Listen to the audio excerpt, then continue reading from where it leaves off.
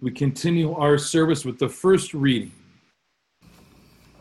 A reading from Romans, chapter 12. Let love be genuine, hate what is evil, hold fast to what is good. Love one another with mutual affection, outdo one another in showing honor. Do not lag in zeal, be ardent in spirit, serve the Lord. Rejoice in hope, be patient in suffering, persevere in prayer. Contribute to the needs of the saints, extend hospitality to strangers. Bless those who persecute you, bless and do not curse them. Rejoice with those who rejoice, weep with those who weep. Live in harmony with one another. Do not be haughty, but associate with the lowly. Do not claim to be wiser than you are.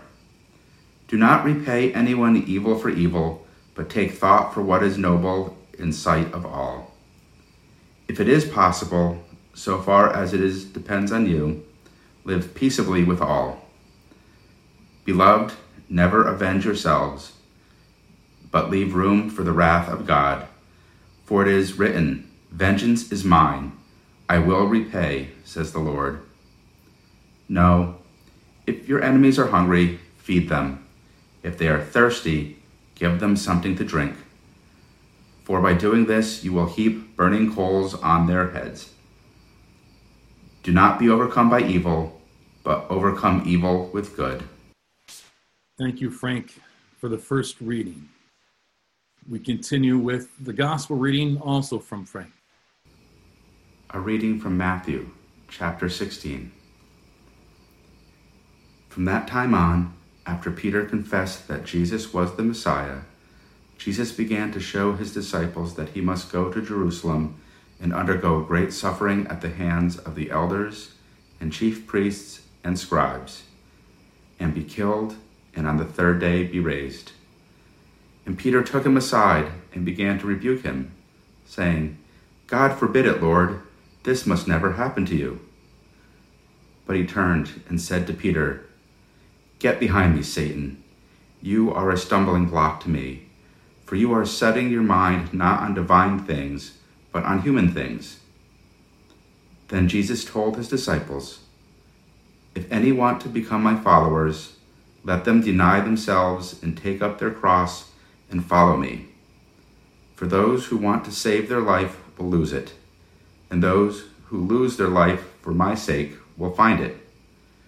For what will it profit them if they gain the whole world but forfeit their life? Or what will they give in return for their life? For the Son of Man is to come with his angels in the glory of his Father, and then he will repay everyone for what has been done. Truly I tell you, there are some standing here who will not taste death before they see the Son of Man coming in his kingdom." The word of the Lord. Thank you, Frank. The sermon this morning, we had two readings, which I'm really glad we had two readings this morning. We always have that option. But let love be genuine from Romans 12. I'm going to be honest right now, and I really struggled preaching this weekend with everything that is happening. And so I think you will hear that come forth. And where do we turn for hope when it seems like things might be hopeless? But I'll just start the sermon here. Now it's time for the sermon, which might seem like an awkward transition. It is for me to think about how do I go from sharing all that we might be struggling with here to now preaching what I hope to be is the good news. I'm going to keep this brief because I was thinking about this passage in which it is a follow-up to last week's Jesus conversation with Peter and the disciples when they are talking about who are you? And Jesus, it comes up that Jesus is the Messiah. And so now we get a follow-up to that conversation. What does the Messiah look like? And Jesus goes on to continue it, and he says he must go to Jerusalem, suffer, and die in 3 days, rise again. And Peter says, I forbid that, Jesus. That is not the way the story works. And Jesus rebukes him. Now Peter goes from the rock on which the church will be built to now get behind me, Satan. And then he says, whoever wants to be my disciple must pick up their cross and follow me. And it got me thinking about one thing I've really enjoyed about these Zoom services that we weren't doing before when we were able to meet in our sanctuary, and I've heard a lot of feedback on that also, is that we've heard people share their faith stories. And we're about to hear one coming up from Rebecca and Frank. I don't know if it's one or both of them. I haven't seen it yet. And I think about my own faith story. People have shared why they go to church, or why they are a Christian, or what faith means to them. And it's always been very good things, which is great, right? I'm glad that it's good. It's my own way. My parents were Christians. My parents went to church. I went to church. I always fit. I had friends there. It made sense to me. I always heard that I was loved. I didn't have this overriding sense of guilt, like what's wrong with you. It was a very natural thing, easy to fit into. And that was the message I always heard, is you belong, you belong, you belong. But what if we heard a different message? Not that you belong wouldn't work. It still fits. It still is present.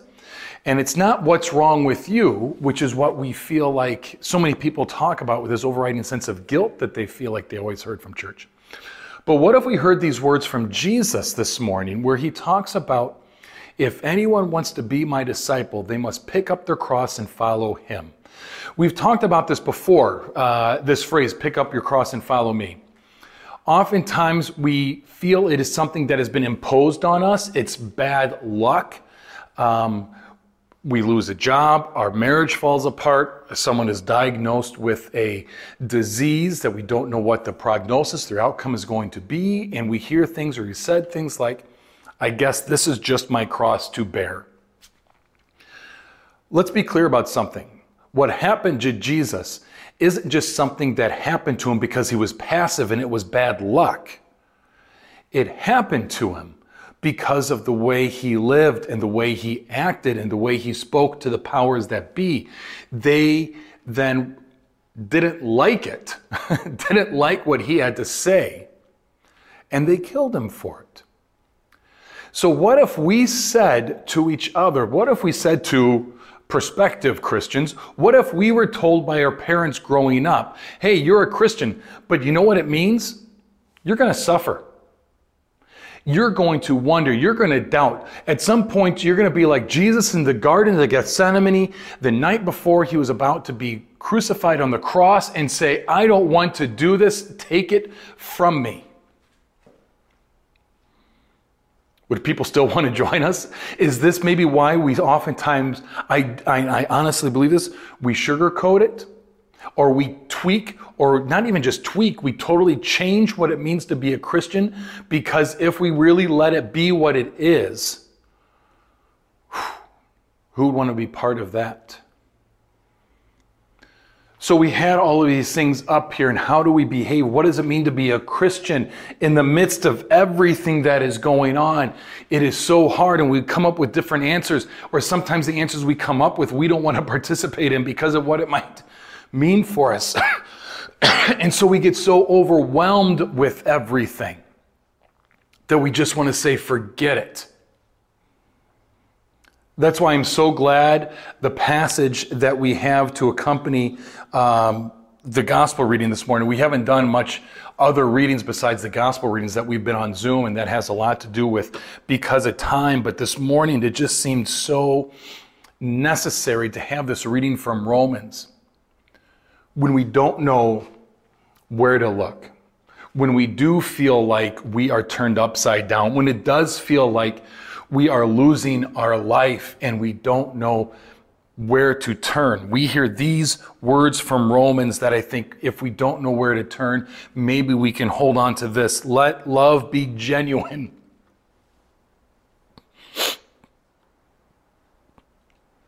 Hate what is evil. Hold fast to what is good. Love one another with mutual affection. Outdo one another in showing honor. Outdo one another in showing honor. I'm going to jump ahead.